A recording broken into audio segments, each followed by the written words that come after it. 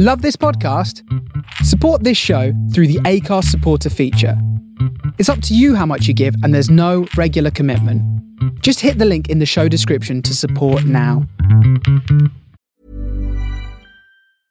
Ready to pop the question? The jewelers at BlueNile.com have got sparkle down to a science with beautiful lab-grown diamonds worthy of your most brilliant moments. Their lab-grown diamonds are independently graded and guaranteed identical to natural diamonds, and they're ready to ship to your door. Go to BlueNile.com and use promo code LISTEN to get $50 off your purchase of $500 or more. That's code LISTEN at BlueNile.com for $50 off. BlueNile.com, code LISTEN.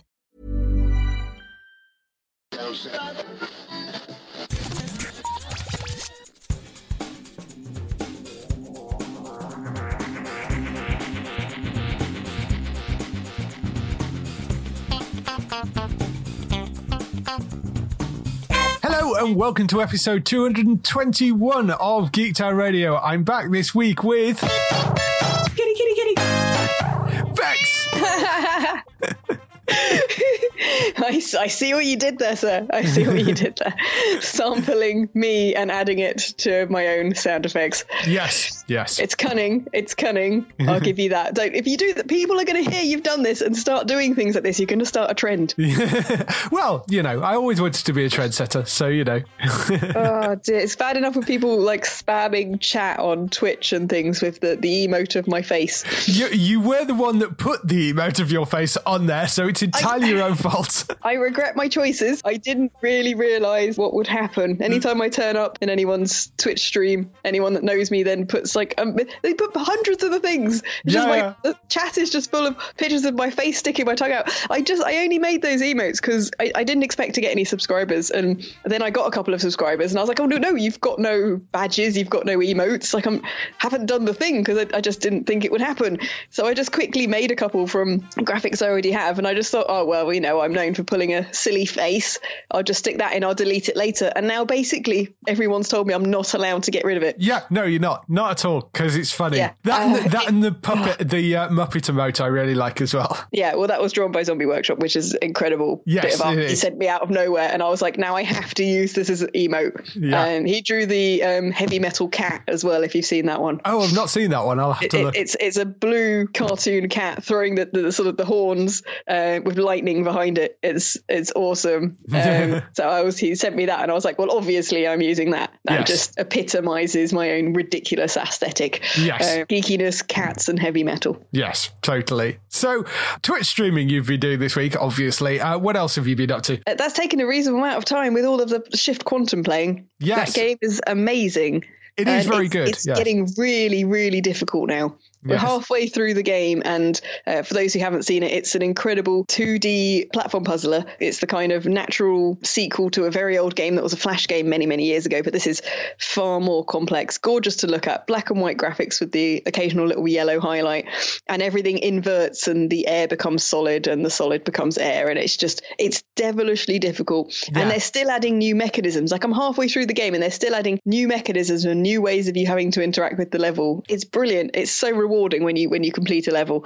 It really, really is. Yeah, it's a really fun looking game that I will have to have a go at it at some point. Yeah, it is really, really worth playing. I met the guys that created it the other year when they just had it in a sort of beta version, and loved it then, saw it from a distance and just loved it from the visuals, and now playing it. I mean, it can become quite frustrating when you've spent, I think one level took me an hour. Some levels have taken me like a couple of minutes and I've just looked at it and gone, oh, I can see how that works. One level took me an hour. And I know I was slightly ill at the time, but I don't think that was the reason. It was just preposterously difficult, that one. But it's good to see. And it's fun seeing, it's like some people find some levels really easy and then other levels difficult. And it just depends on how your brain works and trying to remember where everything is and where it all is when it's inverted and it's all the other way up and stuff like that. So I've been enjoying that immensely, and I've still got a lot more. I mean, like I said, I'm only halfway through the game. I thought I would have finished it by now. It's a bigger game than I realised. Then I've got the level builders and traps and other levels and stuff to do. So yeah, definitely loving that one. What else have I been doing? I finished watching The Dark Crystal finally. Oh yes. Yes. So yeah, did you watch that one? I haven't got to it yet. No, I keep on meaning to get to it. I don't want to say any spoilers. I haven't got to it yet, but yeah, it is on my list of things that I need to watch. I've just had other things that have got in the way.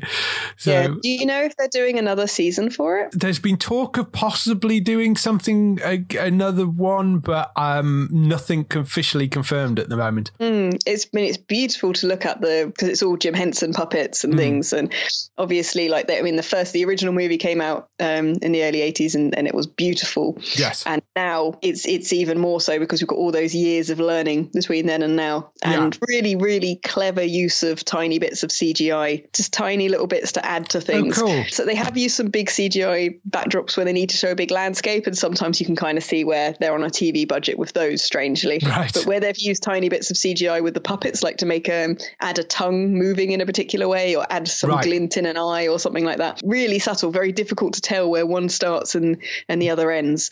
But yeah, I don't want to give you too many spoilers, but I do recommend people watch it. And I think because it's a prequel and because they do explain a lot, because a lot of people won't have seen this film in a very long time, I think it's pretty accessible to newcomers as well, which is quite nice. Good. Yeah, I know I will go and watch it at some point. It's just been a long list of things to get through and new shows starting and stuff, so I haven't got to it yet. Yeah. What else have I been doing? I've been watching, although it's quite difficult to watch, the last series of Black Mirror. Right, yes. Now, I heard you talking a little bit about this. I found the first episode, because there was only 3 episodes this season, the first episode I found relatively forgettable. The Andrew Scott one I really enjoyed, and I really like the Miley Cyrus one as well. Yeah, I've seen the Miley episode, the Ashley one, and the Fighting Vipers one. Yes, which is the first one. Yeah, it's a very strange series because the acting is top-notch. Yes. The acting is absolutely top-notch. But the plots don't really have, some of them are covering some big weighty topics, but the episodes, by the end of the episode, that doesn't feel like it has any weight. Right, nothing really happens at the end of them. The conclusion is just life carries on. There's no impact of all of the events of the episode at the end. And you kind of just sit there and going, well, so what was the point? It's very strangely written, the tone of these episodes. I'm not quite getting them. And the Ashley one with Miley Cyrus, again, brilliant acting, great performances, but halfway through it just changes tone. Yeah, no, there is a definite right turn halfway through that episode. Yeah, and it suddenly becomes a road trip adventure, and you're kind of like, but hang on a minute, this was really serious a minute ago, and I thought there was going to be some implication and some character development from all of these things we were seeing, and then they just kind of went, let's kind of go a little bit Disney here. That was getting a bit heavy, and yeah, very, very bizarre. Not unenjoyable to watch, but yeah, I didn't really see where it was going. It's like they slightly lost their way with it. Love the use of music though, using the reworked versions of Nine Inch Nails songs. Yeah. Was very clever. Although I did retweet a newspaper article by a very large newspaper who I won't name, although it's on my Twitter account, where they described the most famous song ever by Nine Inch Nails as generic grunge. And didn't realise, despite Trent Reznor's name being in the credits, right, yes, that it was a very famous song. It also isn't grunge. So yeah, I can see that a lot of interesting reception and reviews of this series. Not sure what it's, especially with the shorter amount of episodes, what it's going to mean for Black Mirror in the future. Yeah, well, I mean, it's shorter amount of episodes because they blew most of the budget on Bandersnatch, I think, which I think won an Emmy last week. So, you know, I think it's probably safe given that Bandersnatch won the Emmy. The Andrew Scott one, which is the one you haven't seen, is probably the closest to being old school Black Mirror actually out of those 3 episodes. Okay, I wanted to watch the Miley Cyrus one because someone said there was a Nine Inch Nails song in it and it was Miley Cyrus, and I was like, well, obviously I need to see yes how the hell that goes together. But it's been strange so far. I will watch the other one, but I'm finding it kind of difficult to kind of keep myself engaged with watching the series because it just seems so tonally jumpy and strange. But I'll watch the final one as well because I need to see what it's about. But yeah, so different from Bandersnatch. mismatch, completely and utterly. You wouldn't believe it was the same people if you didn't know. Well, I mean, in some cases they're not, because they're sort of different directors and they're not all Charlie Brooker either. So, you know. Well, the Miley one was. Yeah, I mean, I don't know. It's been an interesting mix, that series. Yeah. I mean, you know, it can be a bit up and down Black Mirror, but there is a certain tone usually you expect to it. And that was uneven, that series, definitely.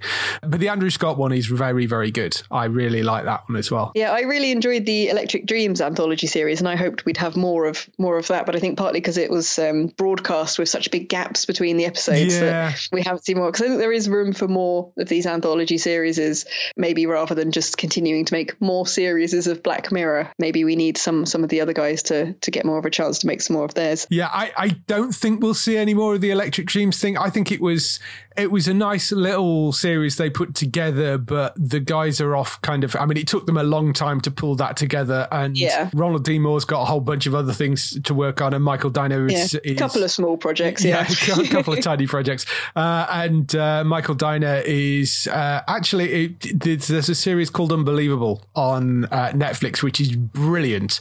Very different to sort of the other kind of, you know, not sci-fi or anything like that. But he was directing a couple of episodes of that. I noticed his name pop up on the credits, but that's well worth watching as well. Other than that, I'm mostly prepping for all of the events this month. Yes, crazy amount of events for you this month. I'm not doing all of them. I am doing MCM later on, but you've got EGX and you've got Play Expo as well, haven't you, this month? Yes, I've got a trip up to the Arcade Club as well. There's an event going on there. Oh, so right. I shall be all over the country zipping about, not seeing my own house for multiple weeks at a time, doing all of the events. Yes, and I'm prepping for hosting one of the panels at Play Expo as well, so that's going to be good fun. I might possibly be doing a panel at one of the other events as well, which will be good. So, cool. All of the excite, and going to be brilliant fun. I'll go crazy. I may then sleep and just hibernate. I may just hibernate at that point, really. Yes. And then you'll see me again when it's sunny. Well, hopefully I'll see you at MCM in London on the 25th. So, you know. So for me, lots of TV, because we are starting to come back to TV again. I finished off Carnival Row this week, which I really enjoyed. As I've previously described it as being sort of Ripper Street with fairies, and there is a certain amount of that to it. But it's just got this lovely kind of steampunk, Edwardian, Victorian-y kind of aesthetic to it. The story kind of dips a little bit sort of through the middle. I mean, it's 8 episodes long, and you kind of feel there could have been a little bit tightening up in it. But overall, I think it's a really interesting series, and I'm intrigued to see where they move it through to for the second season. It's sort of this detective drama, this kind of love story, but it's all set up in this fantasy world where there are pixies and centauri type creatures and all sorts of stuff. So I'm really, really quite enjoying that. That's over on Amazon if you want to go and watch that one. Krypton returned for its second season, and the opening episode introduces Lobo, which I rather enjoyed. Unfortunately, the second season is also going to be its last season, and that Lobo spin-off series isn't happening now. But it's a real shame that it's sci-fi and it's money. That's basically the reason why it's not. Yeah, it's an expensive series. It's so beautiful to look at. I mean, just the amount of time and attention they spend on costuming, not including like the sets and the effects and everything else. And I mean, a lot of those sets aren't CGI either. A lot of the sets, particularly the ones on Krypton, are physically built sets, so they have them there, and they are all fully kind of built sets, because we interviewed one of the cast last year when the first season came out, and she was like, yeah, no, they're incredible to work on because they're physically in the place, which is quite amazing.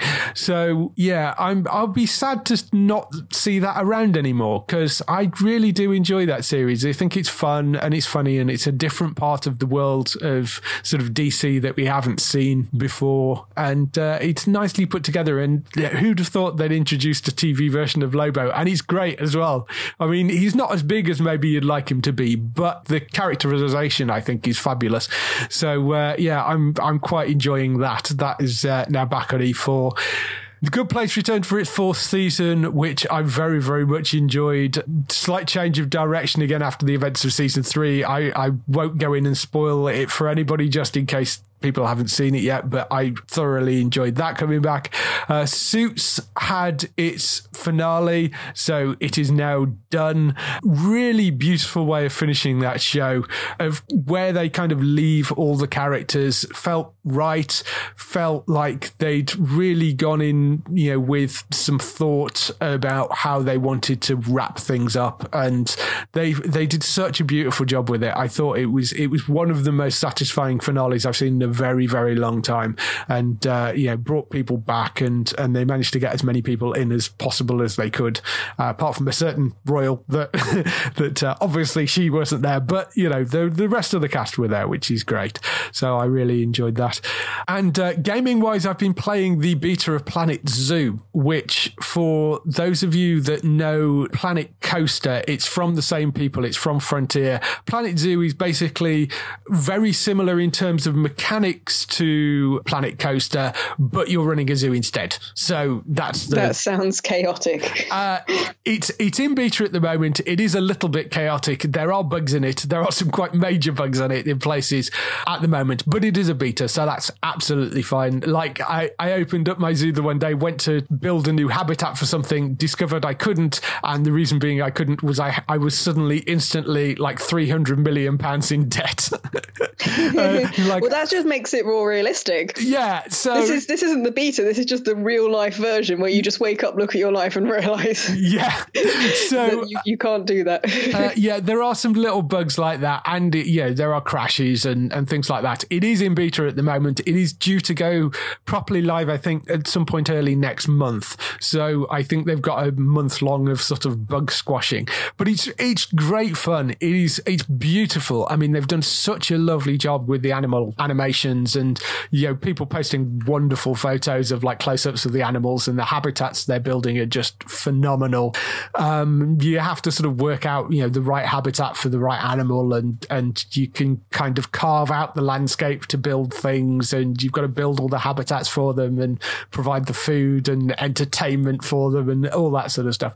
It's really, really good fun. If you like those sort of building games, Planet Zoo is going to be definitely one to look out for when it's released properly next month. Is that in an open beta, or do you have that through sneaky pre-beta access? It's if you buy the Deluxe edition, you get access to the beta. So, okay, cool. So you get to sort of play in the sandbox a bit. Yeah, it is. But I think the beta's only open until the 8th of October. So there's only like another week of the beta left, and then they're going to shut it down for about a month, and then it gets released. I think it's on the 5th of November they're releasing it at the moment. So we'll see whether that date sticks, but that's the plan right now.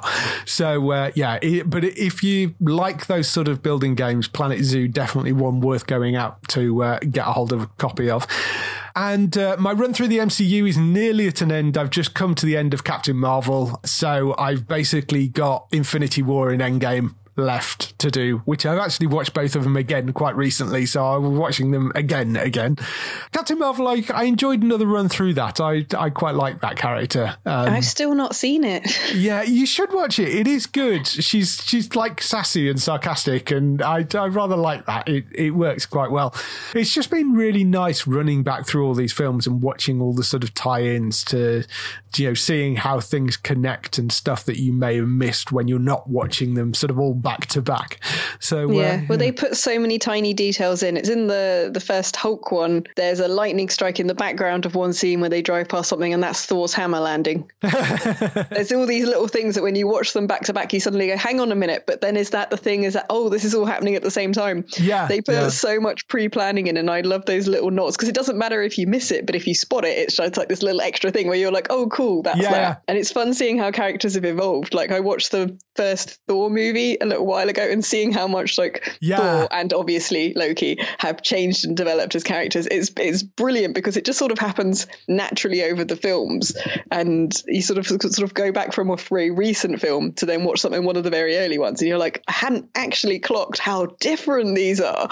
They're fun in their own ways. The evolution of Thor is probably, and Loki, probably the biggest evolution throughout the entire movie franchise. And Ragnarok, I said, I think last week, Ragnarok Ragnarok is probably my third favourite film out of the entire MCU, the top two being Infinity War and Endgame. But I mean, I think Ragnarok's just a fabulous, fabulous movie. It's got just the right amount of kind of fun, action, silliness, just beautifully put together. I thoroughly, thoroughly love that film. So I'm very much looking forward to the next one when that comes out.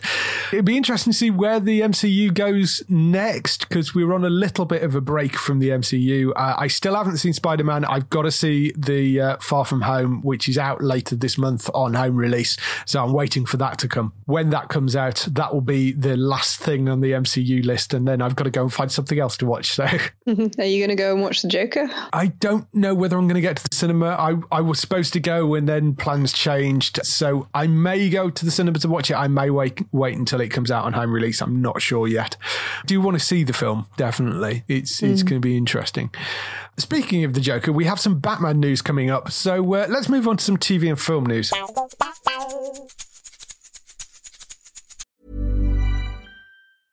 Ready to pop the question? The jewelers at BlueNile.com have got sparkle down to a science with beautiful lab-grown diamonds worthy of your most brilliant moments. Their lab-grown diamonds are independently graded and guaranteed identical to natural diamonds, and they're ready to ship to your door. Go to BlueNile.com and use promo code LISTEN to get $50 off your purchase of $500 or more. That's code LISTEN at BlueNile.com for $50 off. BlueNile.com, code LISTEN. So the TV and film news this week, we kick off with the renewals, cancellations and pickups. We have one cancellation, although it's for a show that's never actually aired over here, but might be of interest. Pretty Little Liars spin-off, The Perfectionists, has been cancelled after one season, so that makes it highly unlikely we'll ever actually see it over here. The Ghost Rider series, which was announced a few months back on Hulu, is apparently not moving forward due to creative differences. No, I was looking forward to that. Yeah, it's a real shame. Hulu are saying they're very happy with the Hellstrom series, which was the other one that was announced at the same time. So that one is moving forward still at the moment, but the Ghost Rider series isn't happening, which is a real shame. Stranger Things has officially been renewed for season 4 to the surprise of absolutely nobody, I think. So that will be back. They did release a very tiny little announcement trailer, which does have the tagline, "We're not in Hawkins anymore," although I suspect they will be in Hawkins a bit, but it looks like it's not all going to be in Hawkins this season. So that's coming. And the Duffer Brothers, the people behind it, have signed an overall deal with Netflix for new series and films. So there's a lot more interesting stuff, I think, coming from them. So that should be quite good. Stanacatic's Absentia has been renewed for a third season at Amazon. I still haven't got around to watching the second season of that, but I really enjoyed the first season. So that is good that that's coming back.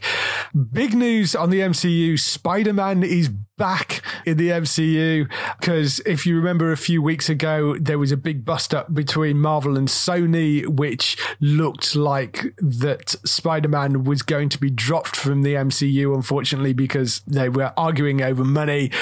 It seems that they've managed to sort all that out now. So Kevin Feige, the boss of Marvel, is now coming back for a third Spider-Man movie as producer.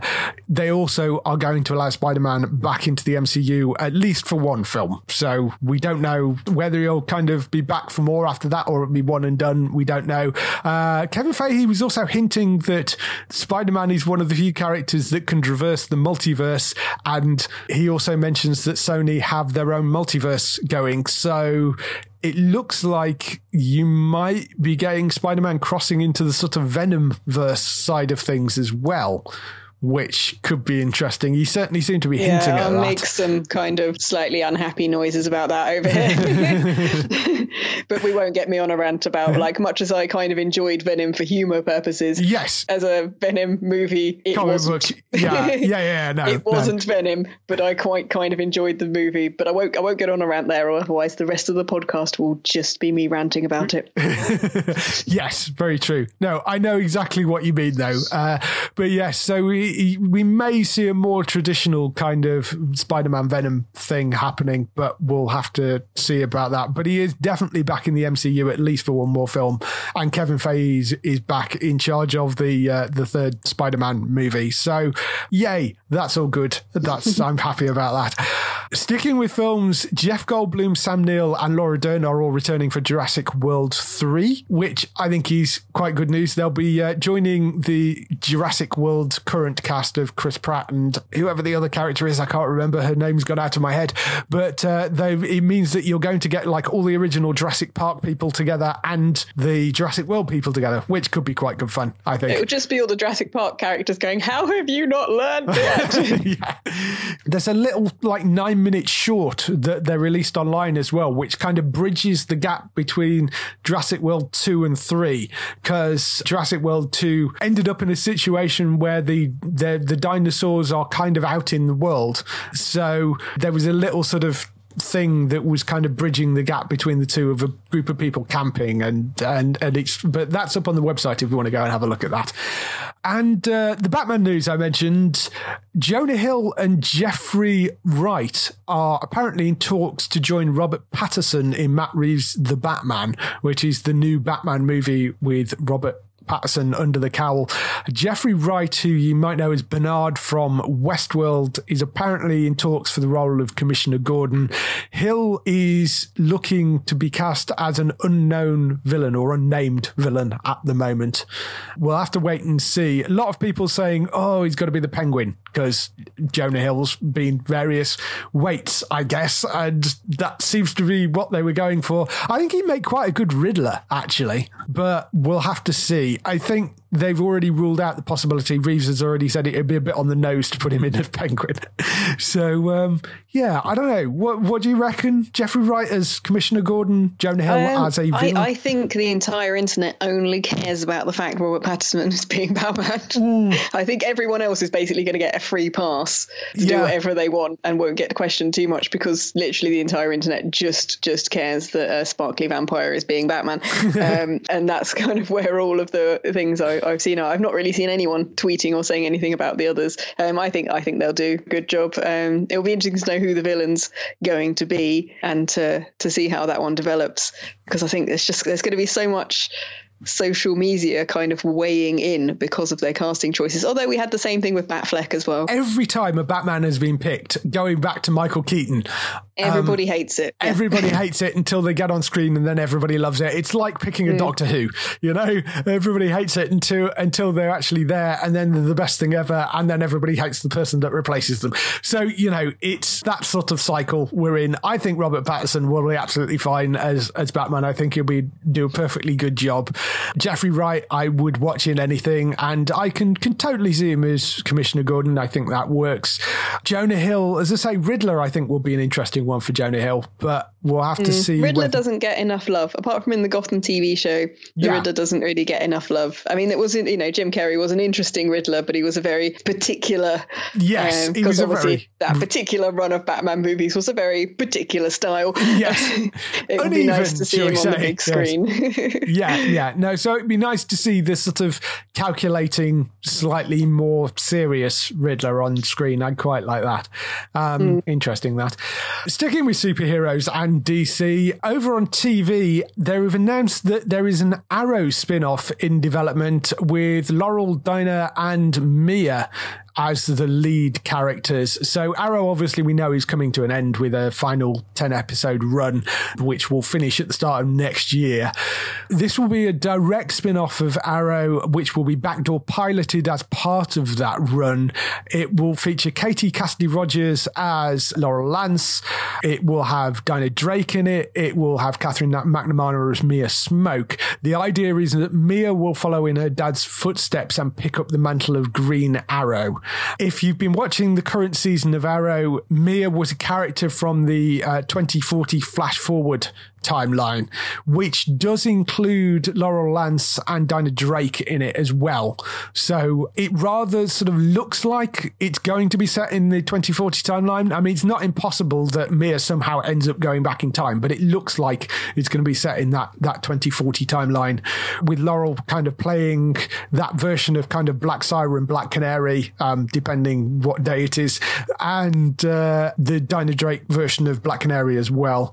And then a sort sort of female Green Arrow? I think it could be interesting. I think that the main kind of Arrow timeline, I started to fall a bit behind with a lot of it. I felt they'd tried to come up with more and more ways in which the city could be exploded, and I'd been sort of going back for it because they kept casting really awesome people as the antagonists rather than because I felt the series still had legs. So changing it up that much, if they want to move it forward a bit in time, they want to change up the cast a bit. I think that could be really interesting, and they're quite good at doing different tones with their different shows and bringing something different each time.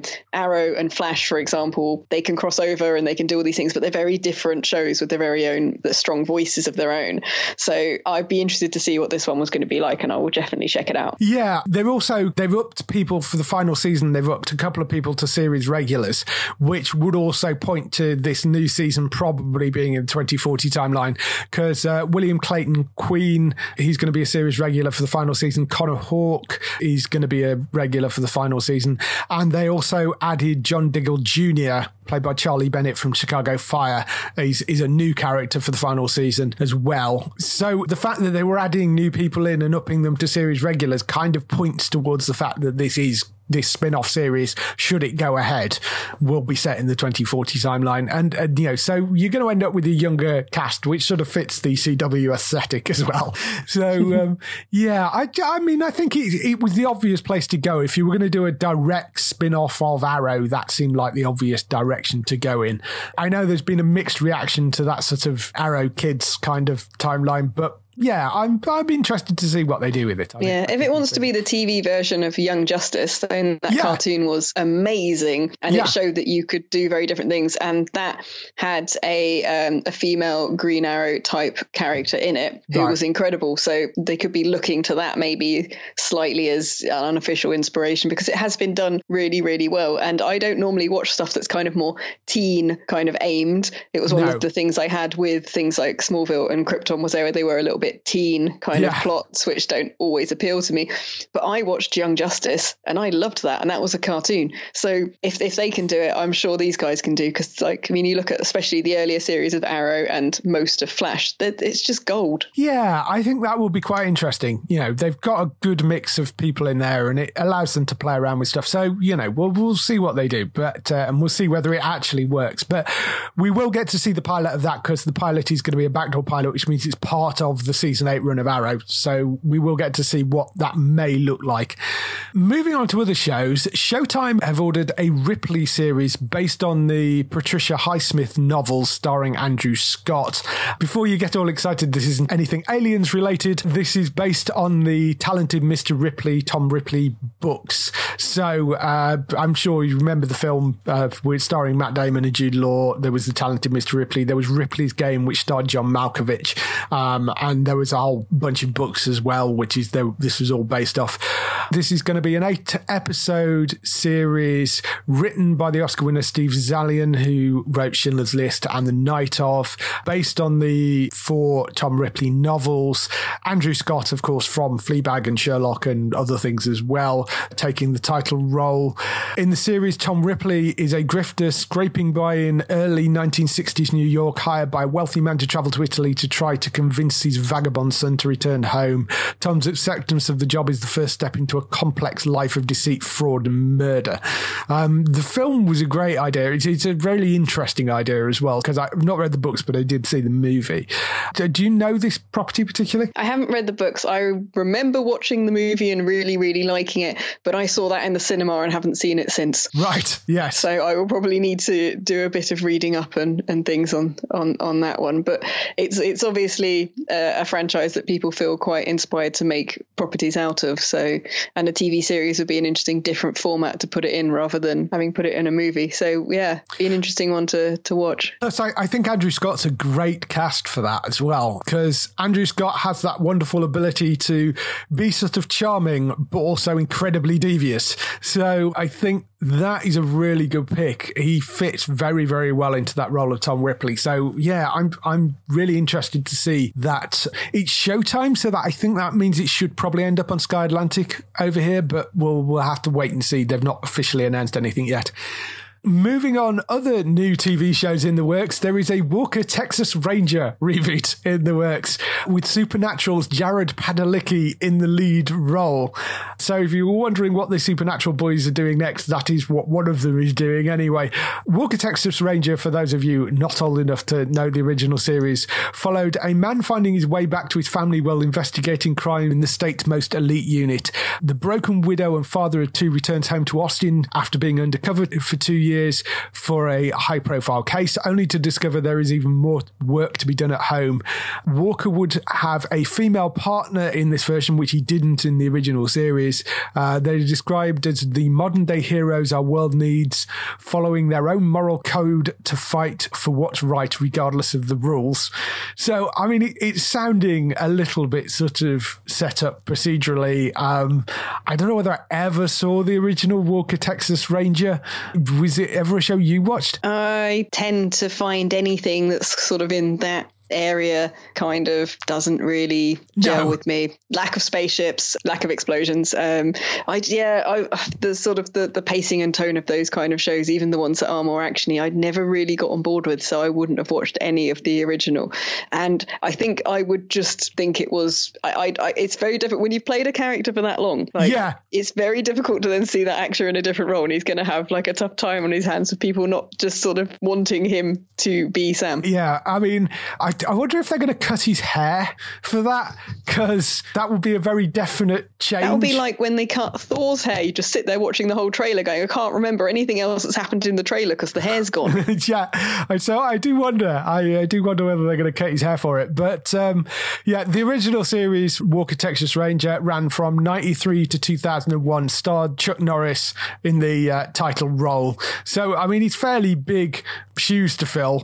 It's going to be a straight reboot. It's not going to be like a continuation of the original series in the vein of Magnum or MacGyver or the myriad of other reboots CBS has on its schedule. So it is, I think it's CBS that are looking to probably pick this up. It comes from CBS Studios. They are shopping it around. It may end up on CBS. It may end up on CW. We don't know yet. It's been written by Anna Frink, who is a writer from Wayward Pines. She wrote some of the US version of Being Human and Valor. It's got Dan Lin, who was a producer on Lethal Weapon, producing. Interesting thing to kind of drag up to come back. But good to see the Supernatural guys are immediately being picked up for more roles, especially one like that could be another long running type scenario for them, but just way outside of my area of expertise. Yes, I know exactly what you mean. And lastly in news, Spitting Image could be returning after 23 years off the TV. I'm very, very happy about this news. For those of you that don't know Spitting Image, because it has been 23 years, basically a satirical puppet show. It was created by 3 caricaturists who made these really quite grotesque puppets of various public figures and put them in various ridiculous situations. The original show was very, very kind of British. It focused a lot on the monarchy and the political system at the time, which was people like Thatcher and John Major and stuff like that. This new version is also coming from Peter Flood, Roger Law, and Martin Lambrinan, who are the 3 original caricaturists. It's coming from them as well. But it will have Jeff Westbrook, who previously worked on The Simpsons and Futurama, as showrunner. The new show would be shot in the UK, but Westbrook would be running the writer's room from the US. So it's designed to have a bit more of a global appeal. It was interesting. Roger Law actually said, it's pretty chaotic out there. As far as I'm concerned, it's better than shouting at the television set. Anybody in the public eye will be fair game. So it looks like he's basically been sat watching various awful people on TV and gone, we really need to bring Spitting Image back for these guys. So, I mean, there are a lot of people that you could take shots at the moment. So, I think this is quite a nice idea, and I love the original. So, they've done a pilot, no deal in place yet, but they are in advanced talks with various US companies as well as people in the UK to set it out. Is this going to be puppets again? Yes, yeah. Yes. It's all puppets again. There are actually some photos up on the website of some of the puppets they've done. They've got like Harry Harry and Meghan, with Meghan wearing like a princess t-shirt, was one of them. There's a fairly grotesque Trump puppet. There's one of Putin who's in a sort of S&M gear with Thug Life tattooed across his chest. So yeah, there's kind of an interesting selection of people what they did for the pilot. It will be puppets again, and they will be doing the same sort of humour is the idea. Yeah, it was so iconic. I mean, I remember the original series, and I remember the puppets. They had these rubber puppets where you could put your fingers and thumb in the faces. Yes. And they were so terrifying to look at and grotesque in that very traditional, newspaper caricaturists fashion, but brought to life in a way they probably never should have been, but worked so well. And I think there's a lot of things they could possibly use nowadays. Yes. I can see that there's a lot of material of all the decades to bring Spitting Image back. This is probably the one where it's easiest for them to do the writing. Yes, I think that was sort of Roger Law's idea. He just describes the show as public service satire, which I think is a perfect description of it. So yes, the show that writes itself. Yeah, I'm very, very interested to see what they do with this and whether it actually goes forward. So as I say, they've done a pilot. It's not actually got a network yet, but they are in advanced talks with people about sort of where it might end up. I imagine ITV would be fighting for it, but we'll see. So yes, Spitting Image returning after 23 years. So that's all the news we've got for this week. Let's move on to the interview. The interview this week is with Matt Quayle, who we've interviewed numerous times before. He is Ryan Murphy's go-to composer. He works on The Politician, which has just been released on Netflix. He's also working on Ratched, which is the One Flew Over the Cuckoo's Nest prequel that they're doing for Netflix as well. So he's also working on that. He works on Mr. Robot as well, which is not a Ryan Murphy show, but it's a Sam Ishmael show, but he works on that. He works on the American Horror Story, which got him his first Emmy nomination for Freak Show. He did Pose. He does 911, which he co-composes with Todd Haberman. He received Emmy nominations for Feud Betty and Joan. He also received consecutive World Soundtrack Award nominations for Feud Betty and Joan, Mr. Robot, and Scream Queens in the same year. There's lots and lots of things to talk about. This was a quick interview just to catch up with what the stuff he's working on, talk a little bit about The Politician and other things that he's been doing. So here's the interview with Matt Quayle. We'll see you afterwards with some highlights for next week on TV. So how are things? Busy. Yes, I can imagine they are. Ryan Murphy keeps on throwing shows at you to work on. He's just, I don't know how he does it. I mean, I don't know how I do it, but I really don't know how Ryan does it. It's just, it's pretty amazing. Yeah, I mean, and juggling all the things at once as well, because there are a lot coming back, because we're coming back up into that season of TV again. So you've just got a new one coming up, which is The Politician, which comes out at the end of September. Yes. Which is Netflix, which is a slight change for Ryan, because he's usually on FX, isn't he? So I think this is the first time we've spoken when actually all the shows that you're on are actually airing in the UK. Oh, right. Well, that's good. The Politician, I guess, is where we should probably start, given that that's the new one.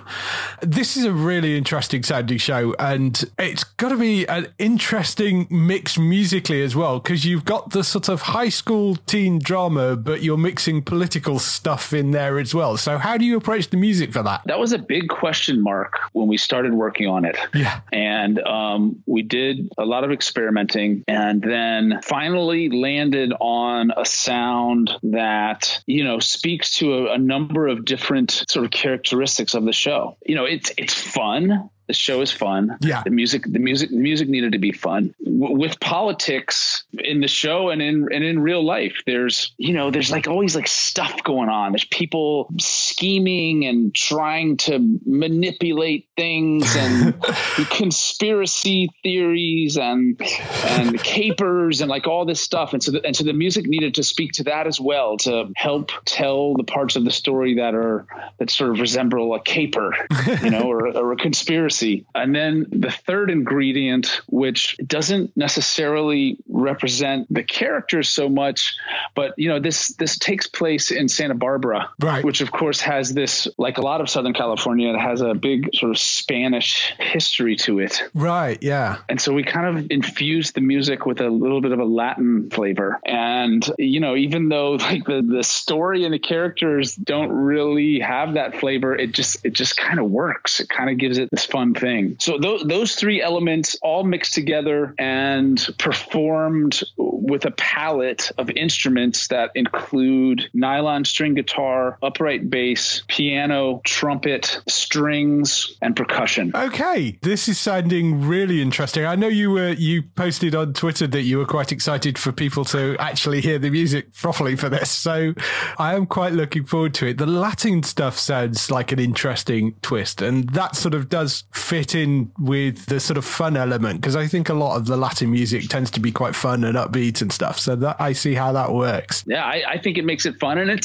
it's not there are some pieces of music that are quite Latin, but mostly it's just a flavor. Yeah. It's like a little flavor in there, a little spice added to the sound. And if there was another flavor in there too, I'm going to say classical music. So There's a little bit of a classical music with the Latin spice on it, I guess. Yeah. Wow. This really is sounding interesting. So, the classical stuff sort of fits in maybe more with the statement-like politician-y stuff, I guess. So, yeah. Wow. That's going to be interesting. I mean, with it being a sort of teen thing as well and a high school thing, I'm guessing they're going to be using quite a lot of pop music and stuff. Is that sort of being mixed in? I mean, I know that's not your side of things, but is that sort of mixed in as well? There's always, in any Ryan Murphy project, there's going to be some music in there, some songs. And in my opinion, they're always very well chosen. Yeah. For all of his projects, they're so appropriate for whatever it is.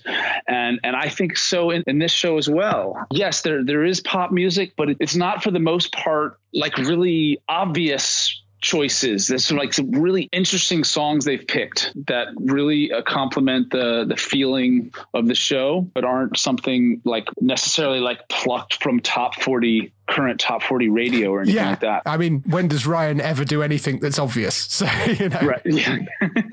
Exactly.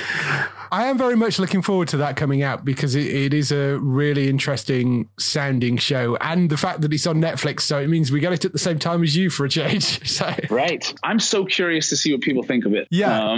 You can use different words to describe it, and the high school drama, the political stuff, rich people acting badly, I think Ryan was quoted as saying. But it's like trying to describe, well, what does an apple taste like? You can't really. Yeah. You can't describe that. You have to take a bite out of it and see. And so this show is like that. It's kind of hard to really describe what it is. And I'm curious to see what people make of it. Yeah, no, I'm very much looking forward to that. The other show that you've got returning for its final season as well is Mr. Robot, which I love. Have you made any changes musically for the final season of that? I mean, we're building upon the foundation we've created and expanded over the last 3 seasons. That's certainly the core sound is dark electronic, and we continue to push it out in one direction or another away from that. But no, there's no like big departure in the sound. Okay, so is it nice to be able to sort of jump from genre to genre, and is it sometimes difficult getting your head out of one space and into another? I mean, I do enjoy it, but depending on how much I have to jump around and how short of a time period, it can be a little. my head can sort of be spinning. Right. I'm not sure where I am, but I was going through a sort of a period several months ago where I was working on yet another new show of Ryan's, Ratchet. Oh yeah, that sounds fabulous as well. That's another Netflix series, isn't it? I think. It is. Yes. It is. That score is, in a way, cut from a similar cloth to the music I did for Ryan's show Feud. Yes. It's a period orchestral score, very inspired by Bernard Herrmann and others. And, challenging, very challenging to create. It's not in the center of my wheelhouse. I mean, it wasn't in my wheelhouse at all until Feud. And now it's kind of on the fringes, it's just like right outside the window of my wheelhouse, maybe. So yeah, very, very challenging music to write. And then season 2 of Pose started up. Yeah. While I was in the throes of that. And, the score to Pose is this throwback to 80s electronic scores, very synthesizer based. The music that I do for it is mostly the sort of emotional heart of the show. It's much more simple music than say Ratchet. Right. And so I would spend days like toiling over these complex orchestral arrangements for Ratchet. I would then go and it was almost like taking a little vacation to work on Pose, the soothing, emotional synthesizer pad sounds. It was like a breath of fresh air that would sort of rehabilitate me to then dive back into the intensity of Ratchet again. Yeah, no, I think sometimes those sort of juxtapositions can be quite nice, I guess, when you're working on these sort of things. One of the other shows, which I think you were working on previously, but hadn't actually aired over here last time we spoke, 911, which now has a UK home as well. That I absolutely love. And I know you work on that with Todd Haberman. How's that going? How is that to sort of get into? Because it's a more traditional procedural, but with quite a nice twist, I guess, that show. Yeah. I mean, again, it's a whole nother thing that is very different from the other shows. The fact that it is a procedural makes it a bit different.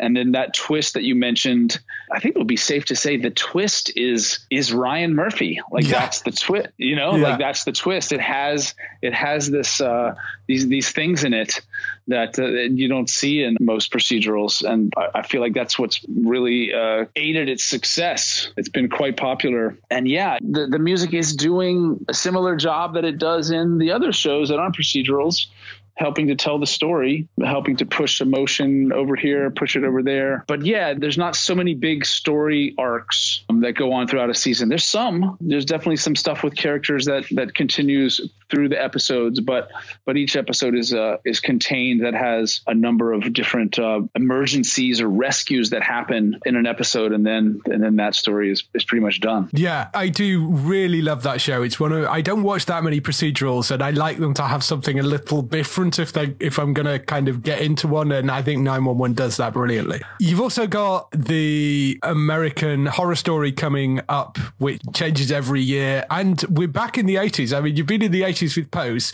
you're now in the 80s with American Horror Story, though I'm guessing they're rather different, those two soundtracks. Getting your hands on a sort of slasher movie, how was that for you? Again, lots of fun. I seem to keep staying in the 80s.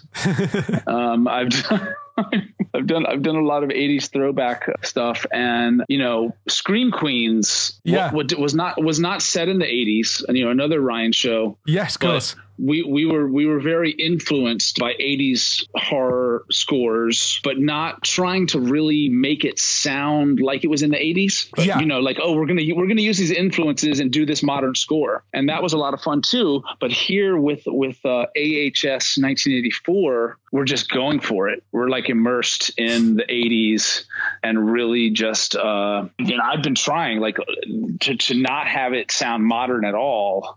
Now I'm sure it's going to. It's kind of hard because it is 1999 right now, right? Oh no, wait, it's 2019. Yes, it's 2019. And so there's gonna be some modern stuff, but I keep like, oh wait, that sound, it's a little too modern. Let's replace it with something more retro. So really just trying to be immersed in the 80s and give it that feeling. Yeah, I am quite looking forward to it. I'm not hugely into horror, but the fact that it's kind of he's gone for this sort of 80s slasher thing, and being an 80s child, that really rather appeals to me. So I think I might go and take a look at that, because I know it's going to be quite different to do, unique. American Crime Story as well, which we talked quite a lot about Versace last time. Presumably you're going to be working on the next one, which they announced recently, which is the impeachment, which puts you back in the 90s again, and also is political. So you're sort of crossing over once again there, I guess, as well. Yes. Sounds like it's going to be an interesting project. And they have mentioned it to me. I believe we'll start up in the spring. Yeah. You know, the first two installments of that series have been rather spectacular. So I would expect nothing less from this one. Yeah. Again, very different, I suspect, from the other shows that you've done that are set in the 90s and the other political show that you've done. So, you know.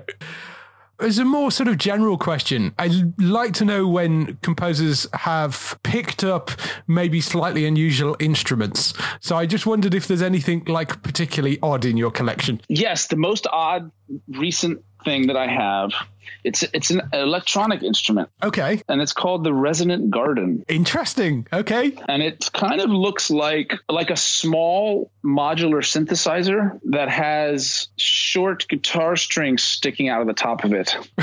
Okay. What? And yeah. What sort of sound do you get out of it? Is it a sort of electronic sound or? It is electronic. You sort of tap or pluck the guitar strings and then it gets manipulated by a digital effects processors. Interesting. That goes under the unusual instruments type, I think. Yeah, it's a lot of fun. So what's next for you? Well, there is a 911 spin-off. Oh yeah, Lone Star. Yes. The Rob Lowe, I believe, is starring in, yes. If I'm correct about that. Yes. So you're doing that one? Yes. Okay, cool. Yes. So that's should be fun as well. That should be cool. In typical Ryan Murphy style, doesn't seem to have any connection directly to the original show. So it's a spin-off, but not exactly a spin-off, which sounds quite fun.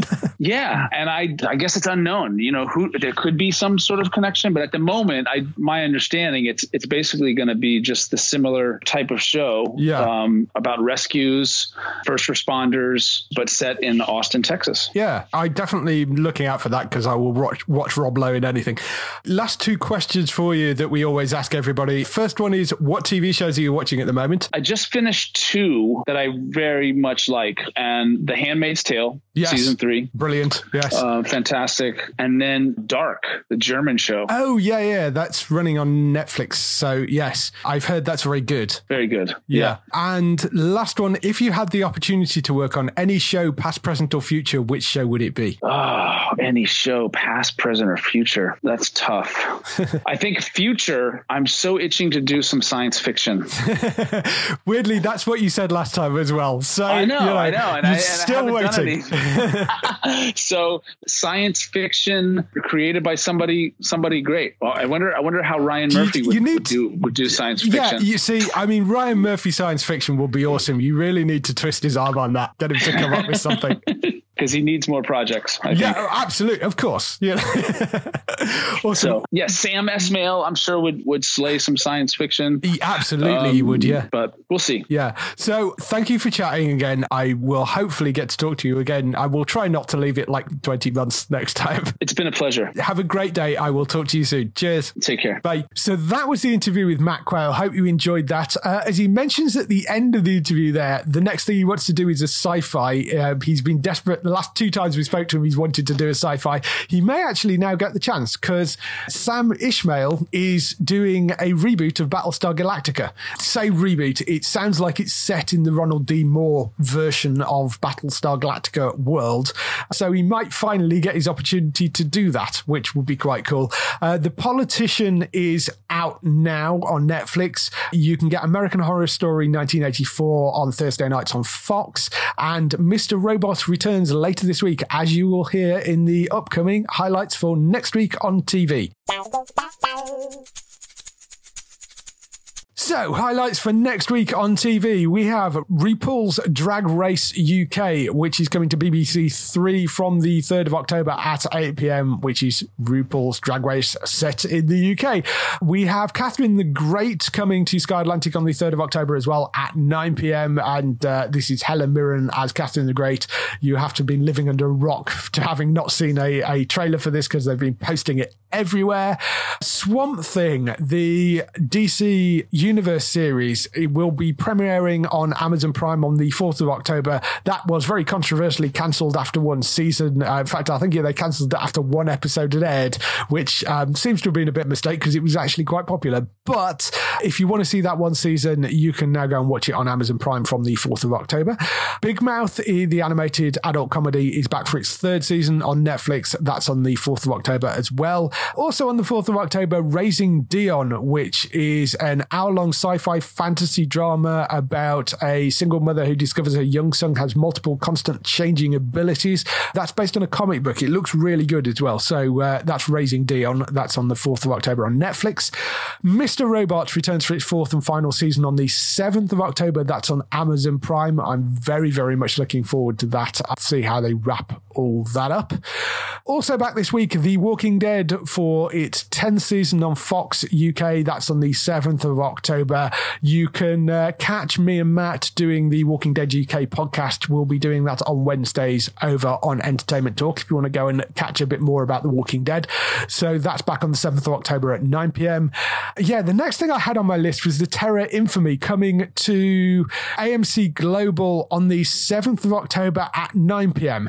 However, if you're on Sky, you might find that from Thursday, AMC isn't on there anymore because it looks like the channel is being removed from Sky. Not entirely sure on the reasoning for that. I'm trying to find out a bit more about it from Sky, but that was sort of revealed last night that it looks like AMC Global is moving off Sky for the moment.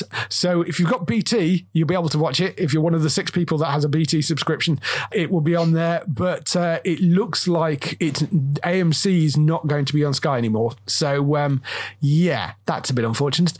Black Lightning Season 3 should be starting on the 8th of October on Netflix if you want to go and watch that. And Zomboat comes to ITV2 on the 8th of October at 10 p.m, which is a zombie comedy set on a canal boat in Birmingham, which for descriptions, I think goes down for one of the weirdest descriptions of the year so far. That one, that is on ITV2 on the 8th of October. That arrives. I think that sounds brilliant. It sounds kind of Simon Pegg-like. It does sound very Simon Pegg-like. They did a show called Time Wasters, which has done a couple of seasons, which sounds very similar, kind of strange, weird ITV2 British sci-fi vein. So, yeah, I think it looks like it could be quite fun, that. So, yes, but Zomboat, that's called 8th of October on ITV2 at 10 p.m. for that. And that is everything for this week, unless you've got anything else you want to mention. No, I guess just, for anyone that's going to be at Play, EGX or MCM, come say hi to both of us, really, because it's going to be all of the crazy and all of the excite. Yes, it is. I will be at MCM. I'm not at the others, but go and see Bex if you're at the other ones.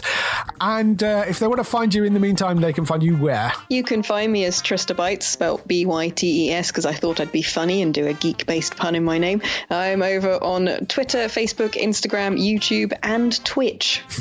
Yes, and go and check out the Twitch feed. It's very funny, and you can insult her in real time. It's great. Thank you.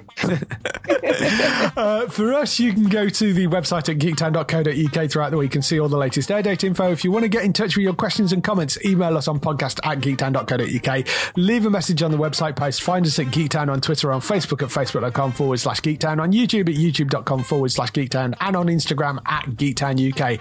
That is everything. We shall see you next week. Bye-bye. Bye.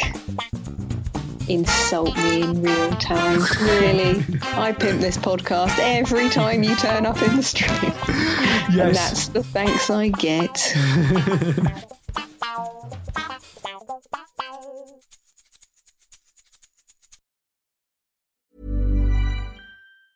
Planning for your next trip? Elevate your travel style with Quince. Quince has all the jet-setting essentials you'll want for your next getaway, like European linen, premium luggage options, buttery soft Italian leather bags, and so much more. And it's all priced at 50 to 80% less than similar brands. Plus, Quince only works with factories that use safe and ethical manufacturing practices. Pack your bags with high-quality essentials you'll be wearing for vacations to come with Quince. Go to quince.com/trip for free shipping and 365-day returns.